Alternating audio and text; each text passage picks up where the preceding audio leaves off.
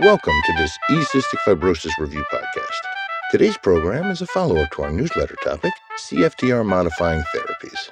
Our guest today is that issue's author, Dr. Stuart Elborn, professor of respiratory medicine at the Queen's University in Belfast, Northern Ireland. E-Cystic Fibrosis Review is jointly presented by the Johns Hopkins University School of Medicine and the Institute for Johns Hopkins Nursing. This program is supported by educational grants from AbbVie Incorporated, Vertex Pharmaceuticals Incorporated, and Gilead Sciences.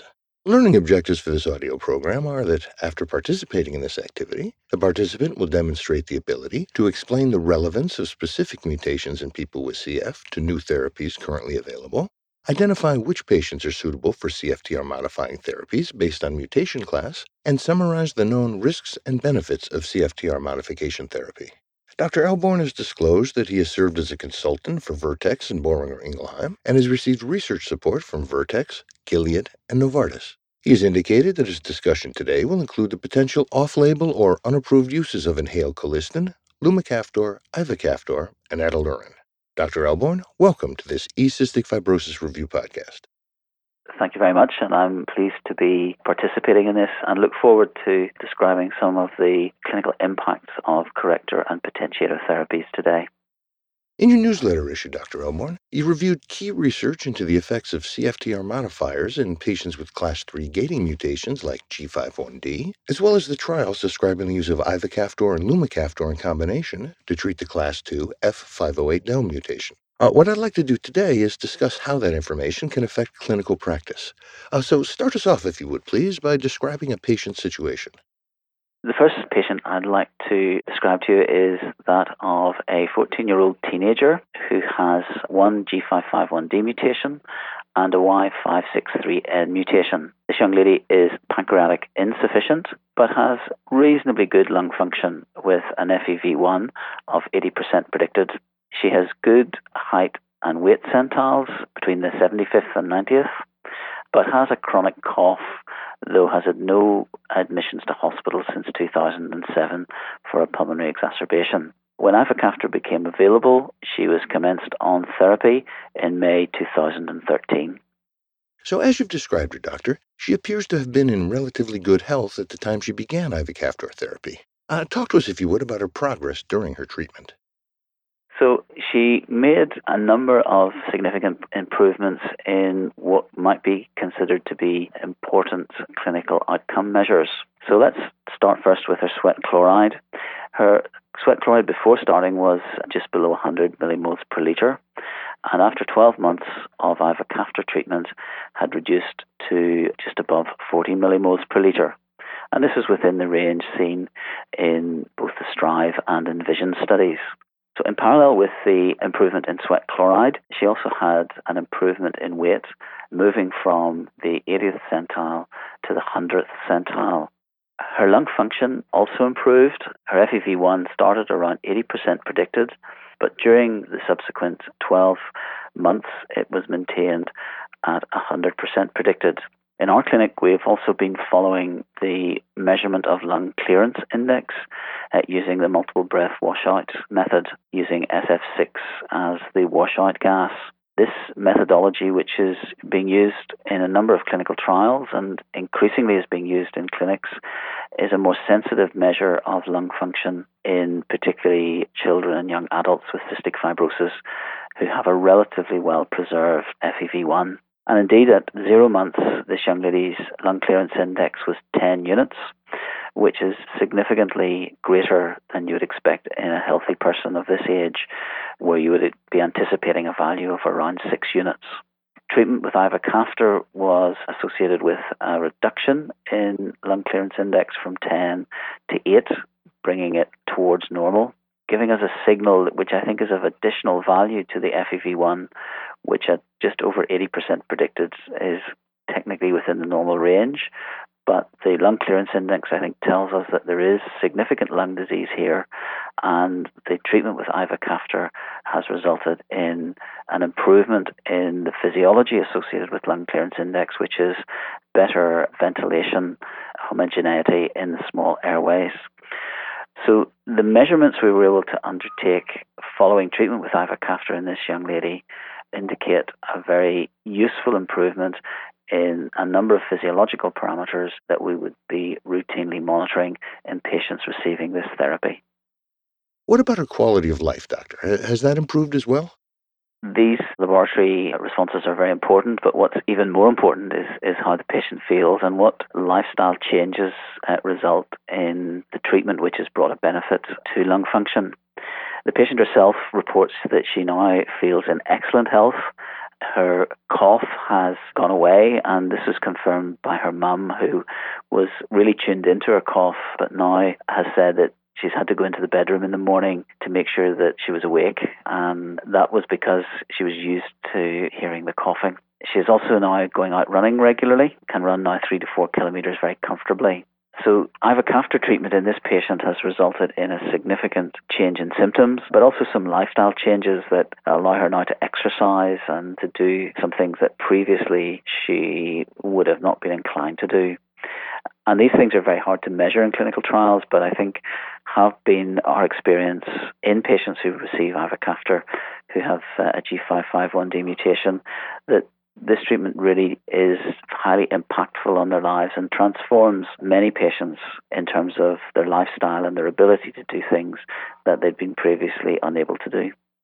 Doctor, MBW/LCI, the multiple breath washout lung clearance index you mentioned. I know a lot of our listeners may not be familiar with that measurement. So if you would, could you briefly summarize it for us, please? Certainly. Multiple breath washout is a method used to assess small airway function by determining the ventilation inhomogeneity or the variability of ventilation in diseased small airways. The principle of the test is that the patient inhales a very small concentration of an inert gas, such as SF6, and then they breathe out into another circuit, and you measure the clearance of that gas from a steady state.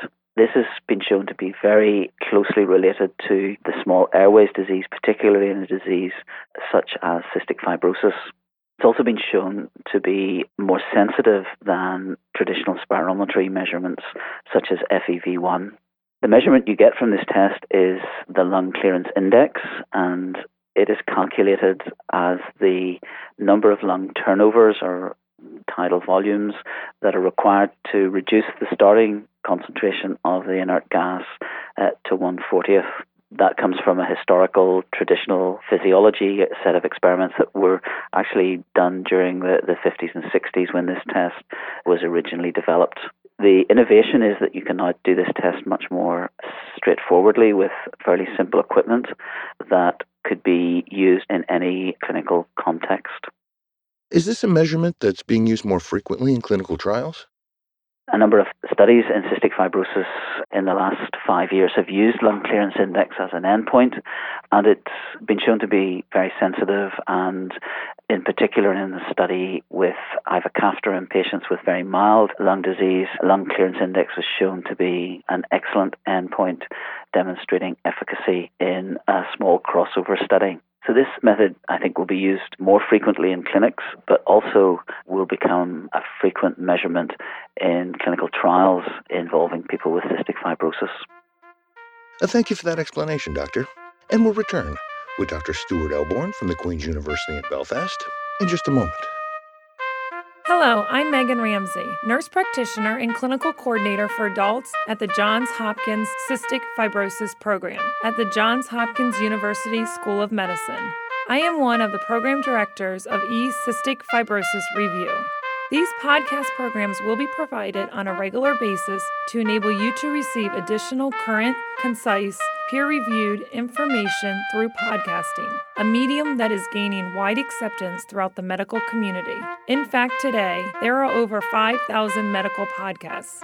To receive credit for this educational activity and to review Hopkins policies, please go to our website at www.ecysticfibrosisreview.org. This podcast is part of Cystic Fibrosis Review, a bi-monthly email-delivered program available by subscribing. Each issue reviews a current literature on focused topics important to clinicians caring for patients with cystic fibrosis. Continuing education credit for each newsletter and each podcast is provided by the Johns Hopkins University School of Medicine for physicians and by the Institute for Johns Hopkins Nursing for nurses. Subscription to Cystic Fibrosis Review is provided without charge, and nearly 1,000 of our colleagues have already become subscribers. The topic-focused literature reviews help them keep up to date on issues critical to maintaining the quality of care for their patients. For more information, to register to receive Cystic Fibrosis Review without charge and to access back issues, please go to www.ecysticfibrosisreview.org. Welcome back to this Cystic Fibrosis Review podcast. I'm Bob Busker, managing editor of the program. Our guest today is Dr. Stuart Elborn, professor at the School of Medicine at the Queen's University in Belfast, and our topic is CFTR-modifying therapies. We've been discussing how some of the new information Dr. Elborn presented in his newsletter issue can be applied in the clinic. So to continue, if you would, Doctor, please bring us another patient scenario. Thank you. And the next patient I want to tell you about has been a very challenging case for us, and I think illustrates some of the future challenges we may have in patients who are receiving potentiator or corrector and potentiator therapy in CF. This patient is a 32-year-old female who has one R117H mutation and an E60X on the other chromosome. She has moderate to severe lung disease and is pancreatic insufficient.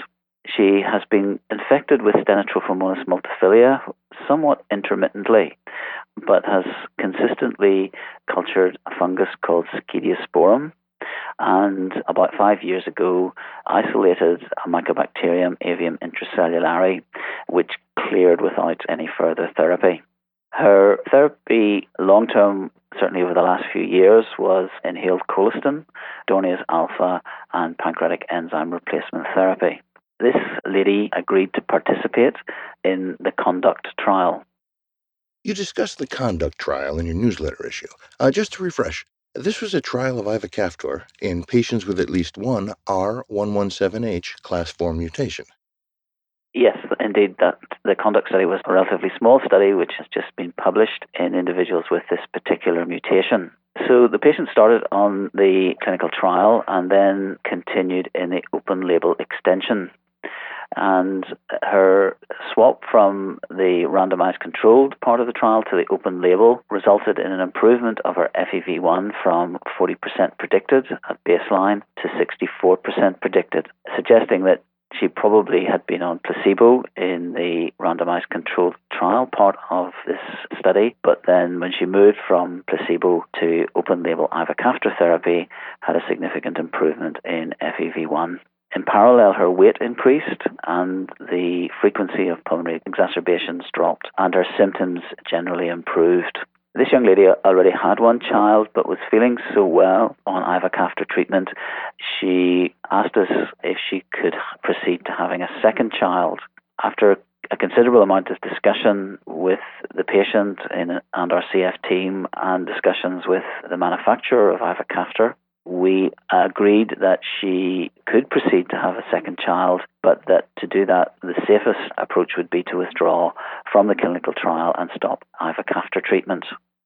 There still is extremely limited data on the effect of ivacaftor on pregnancy, though the toxicology studies before licensing don't suggest that there's any teratogenic effect. At this time, she'd been on the open label treatment for just over 6 months.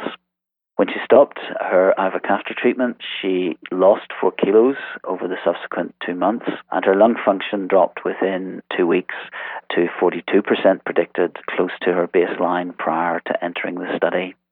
And she had an increase in the frequency of pulmonary exacerbations. After her third exacerbation in 4 months, she felt so unwell compared to when she was on ivacaftor treatment. She asked if she could recommence on the clinical trial. This was not feasible because she'd withdrawn from the clinical trial, but because of her previous excellent response, we had an agreement with the manufacturer that she could receive the drug on a patient access scheme. She was recommenced, therefore, on ivacaftor and had an improvement in FEV1 from 40% predicted up to 61% predicted, regained the weight loss with an increase in weight to 3 kilos. And in the following 6 months, she has had significantly less symptoms and no further pulmonary exacerbations. And indeed, this winter, she was able to enjoy a skiing holiday. Can we assume that when she went back on ivacaftor therapy, that she was not pregnant and no longer intended to get pregnant? She'd made a clear decision not to proceed with trying to become pregnant, to have a second child, partly because she was so unwell. And we also advised her, with the frequency of exacerbations and the weight loss, her chances of becoming pregnant were almost certainly reduced. So she made a very clear decision with her partner and with the CF team that she no longer wished to become pregnant, and restarted on birth control and restarted then her ivacaftor treatment. Now, this patient showed a very pronounced response to ivacaftor when she received it in the open-label part of the study, as well as when she resumed therapy. How did her responses align with the overall results of the conduct study? So I think this patient is a good example of patients who responded in the conduct trial. Conduct was undertaken in patients with a wide range of lung function, from moderate to severe lung disease to very mild lung disease, and in a range of ages. The study overall did not meet its primary endpoint. The FEV1 in the whole population studied did not increase significantly.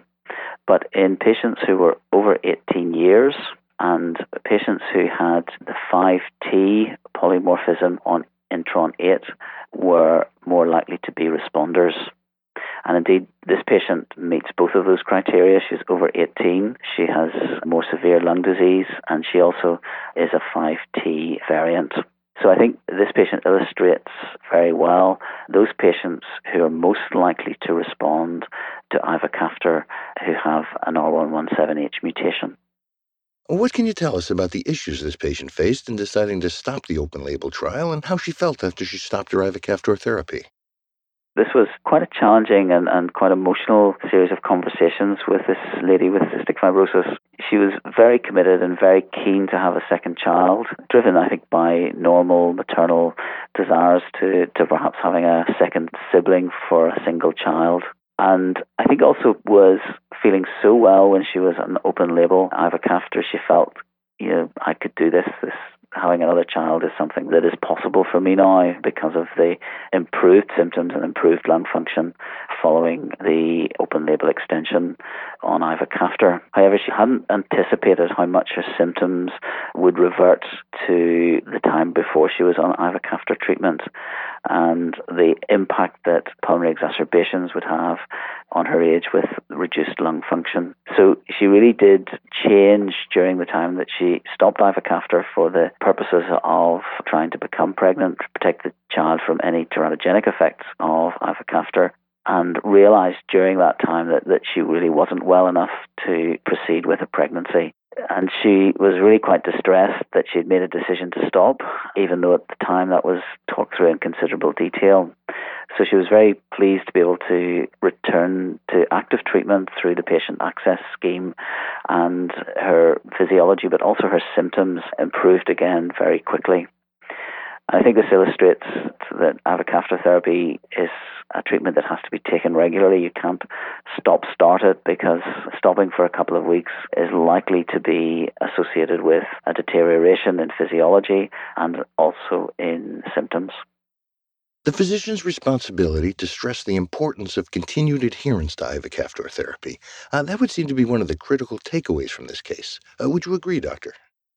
Yes, I think so. This treatment needs to be taken regularly. We don't know exactly the length of time from stopping that, for example, FEV1 would drop, but it's certainly within the first 2 weeks of stopping treatment. So I think it does illustrate that taking this treatment regularly is really important. Thank you for that case and discussion, Dr. Elborn. If you would please, bring us one more patient scenario. So this is an interesting and I think quite challenging patient scenario to discuss with you. This is a 29-year-old male with cystic fibrosis who had a history of fairly frequent pulmonary exacerbations. He was in discussion with us regarding assisted fertility when we informed him that he would be eligible to participate in the STRIVE study. STRIVE is the pivotal randomized controlled trial in patients with at least one G551D mutation comparing ivacaftor treatment to placebo. This was the pivotal trial for licensing of ivacaftor in patients with G551D and remains the key study in the development of potentiator therapy in patients with cystic fibrosis. Prior to starting the study, his FEV1 was 70% predicted. And during the randomized control trial part of STRIVE, his FEV1 increased to 90% predicted.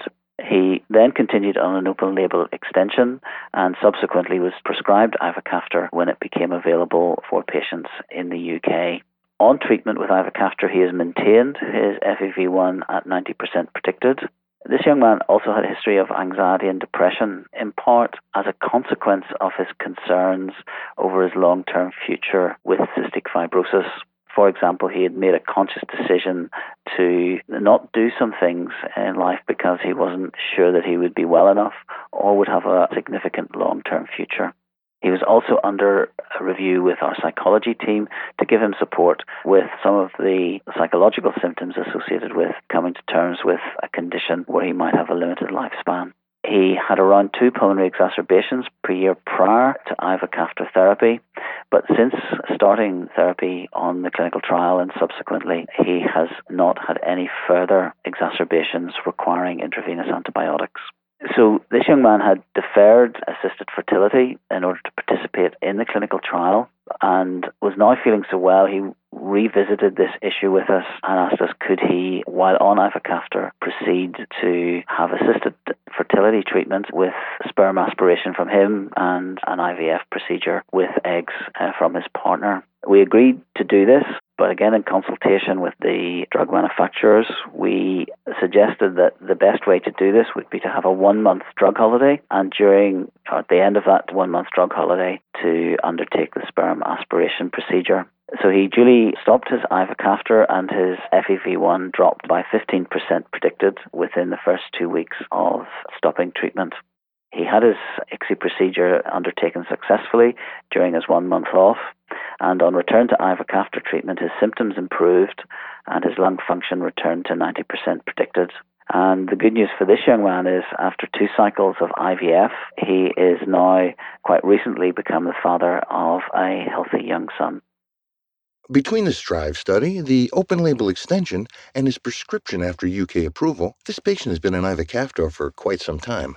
Has he encountered any major side effects or complications from the treatment? No, he has been really very well on ivacaftor. He's had no significant symptomatic side effects, and we've been monitoring things such as his liver function tests, and there's been no specific problems with these particular tests or indeed any other tests that might indicate any toxicity from ivacaftor treatment. He remains very well and is particularly pleased that he's now gone for 4 years without a course of IVs, indicating this reduction in pulmonary exacerbations, and is also pleased that his lung function has been maintained at 90% predicted. Now, going beyond the specific patient, Dr. Elborn, in the other clinical trials, as well as in the real-world use of ivacaftor, what side effects or complications have been reported? There really have been no major side effects reported with ivacaftor treatment. Some patients do report some headache and symptoms suggestive of sinus congestion in the first week to month after starting ivacaftor treatment, but those symptoms settle down really pretty quickly. There have been some concerns just around liver function tests, but this is quite a tricky area in people with CF because CF is associated with some underlying liver disease in many patients, and probably 30 to 40% of patients will have abnormal transaminases, but this can be somewhat intermittent. So during the trials, we were very concerned when we saw any changes in liver function tests, but really our conclusion has been that the drug itself was not the cause of any LFT abnormalities, but it was much more likely to be the underlying liver disease associated with cystic fibrosis. However, I think we do have to be very vigilant with monitoring patients on treatment with ivacaftor because relatively few patients worldwide have had this treatment, and so it's important that we look out for very infrequent side effects that might potentially occur with new therapies such as ivacaftor. So pharmacovigilance and carefully monitoring patients on a new therapy such as this, it remains a very important role for the CF team. Thank you for today's cases and discussion, Doctor. I'd like to shift gears now and ask you to look to the future for us. What CFTR-modifying therapeutic advances might be on the horizon? Yeah, I think this is an area of a lot of active research, both preclinical and clinical trial research. For example, combination therapy with ivacaftor and lumacaftor has now been trialed in patients who are homozygous F508del, and that study has shown an improvement in FEV1 and a reduction in pulmonary exacerbations. The results were not quite so dramatic as those seen in the STRIVE and ENVISION studies, but do show a significant benefit of combination therapy in that large group of patients with CF who are homozygous F508del. Also recently, the results of the UK gene therapy study being presented at the European Cystic Fibrosis Society meeting, and they suggest a maintenance of lung function in the patients treated with gene therapy compared to a deterioration in lung function in the patients treated with placebo. Again, this is not a very dramatic improvement. Indeed, the patients didn't improve over baseline, but does suggest that the gene therapy is worth pursuing. And there are now a number of different gene-based approaches being trialed in CF patients, particularly in those who are homozygous for the F508del mutation. So I think the future is very positive in terms of developing new and potentially even more effective therapies that are directed at specific mutations. And this approach has now been called precision medicine, and developing precise therapies around CF mutations, I think, bodes well for future effective treatment of this condition. Thank you for sharing your thoughts, Doctor. Let's wrap things up by reviewing today's discussion in light of our learning objectives. So to begin, the relevance of specific mutations in people with CF to new therapies currently available. Ivacaftor is an appropriate therapy for people with the G551D mutation and also for some other so-called class 3 or gating mutations. It has also been approved for patients with the R117H mutation in the USA, but not in any other countries in the world as yet. So ivacaftor is an effective treatment for specific mutations which have been shown to be responsive in clinical trials. And our second objective, identifying which patients are suitable for CFTR-modifying therapies based on mutation class. It's very important that every person with cystic fibrosis knows which mutations they have, and that should be clearly communicated by the CF team to those individuals. This is important because therapies are likely to be directed at particular mutations, and so important for both the patient and the CF team to be aware of which mutations a particular patient carries. And finally, the known risks and benefits of CFTR modification therapy. The data so far indicate that ivacaftor treatment is safe with no serious side effects. The efficacy of treatment is really quite significant in people with a G551D or other gating mutations. This therapy significantly improves lung function, reduces pulmonary exacerbations, but also in many of these patients has been transformative in terms of their lifestyle, their aspirations, and their sense of hope for the future. The effect of ivacaftor in R117H patients is less in terms of FEV1 response, but overall has been considered to be sufficient to approve its use, at least in one country. Dr. Stuart Elborn from the Queen's University in Northern Ireland, thank you for participating in this eCystic Fibrosis Review podcast. Thank you very much for allowing me to discuss these really innovative treatments which are making a very significant impact on the quality of life and the outcomes in people with cystic fibrosis. These therapies are a major landmark in the treatment of cystic fibrosis, but also I think speak to a wider optimism that by understanding the genetics and pathophysiology of disease, we can deliver effective treatments even in rare diseases such as cystic fibrosis. Well said, Doctor. Thank you. To receive CME credit for this activity, please take the post-test at www.ecysticfibrosisreview.org/test. This podcast is presented in conjunction with the eCystic Fibrosis Review newsletter, a peer-reviewed literature review certified for CME CE credit, emailed monthly to clinicians treating patients with cystic fibrosis. This activity has been developed for the CF care team, including pulmonologists, pediatric pulmonologists, gastroenterologists, pediatricians, infectious disease specialists, respiratory therapists, dietitians, nutritionists, pharmacists, nurses and nurse practitioners, physical therapists, and others involved in the care of patients with cystic fibrosis. There are no fees or prerequisites for this activity. This activity has been planned and implemented in accordance with the essential areas and policies of the Accreditation Council for Continuing Medical Education, through the joint sponsorship of the Johns Hopkins University School of Medicine and the Institute for Johns Hopkins Nursing. The Johns Hopkins University School of Medicine is accredited by the ACCME to provide continuing medical education for physicians. The Johns Hopkins University School of Medicine designates this enduring material for a maximum of 0.5 AMA PRA Category 1 credits. Physicians should claim only the credit commensurate with the extent of their participation in this activity. The Institute for Johns Hopkins Nursing is accredited as a provider of continuing nursing education by the American Nurses Credentialing Center's Commission on Accreditation. For nurses, this 0.5 contact hour educational activity is provided by the Institute for Johns Hopkins Nursing. Each podcast carries a maximum of 0.5 contact hour. This educational resource is provided without charge, but registration is required. To register to receive eCystic Fibrosis Review via email, please go to our website, www.ecysticfibrosisreview.org. The opinions and recommendations expressed by faculty and other experts whose input is included in this program are their own. This enduring material is produced for educational purposes only.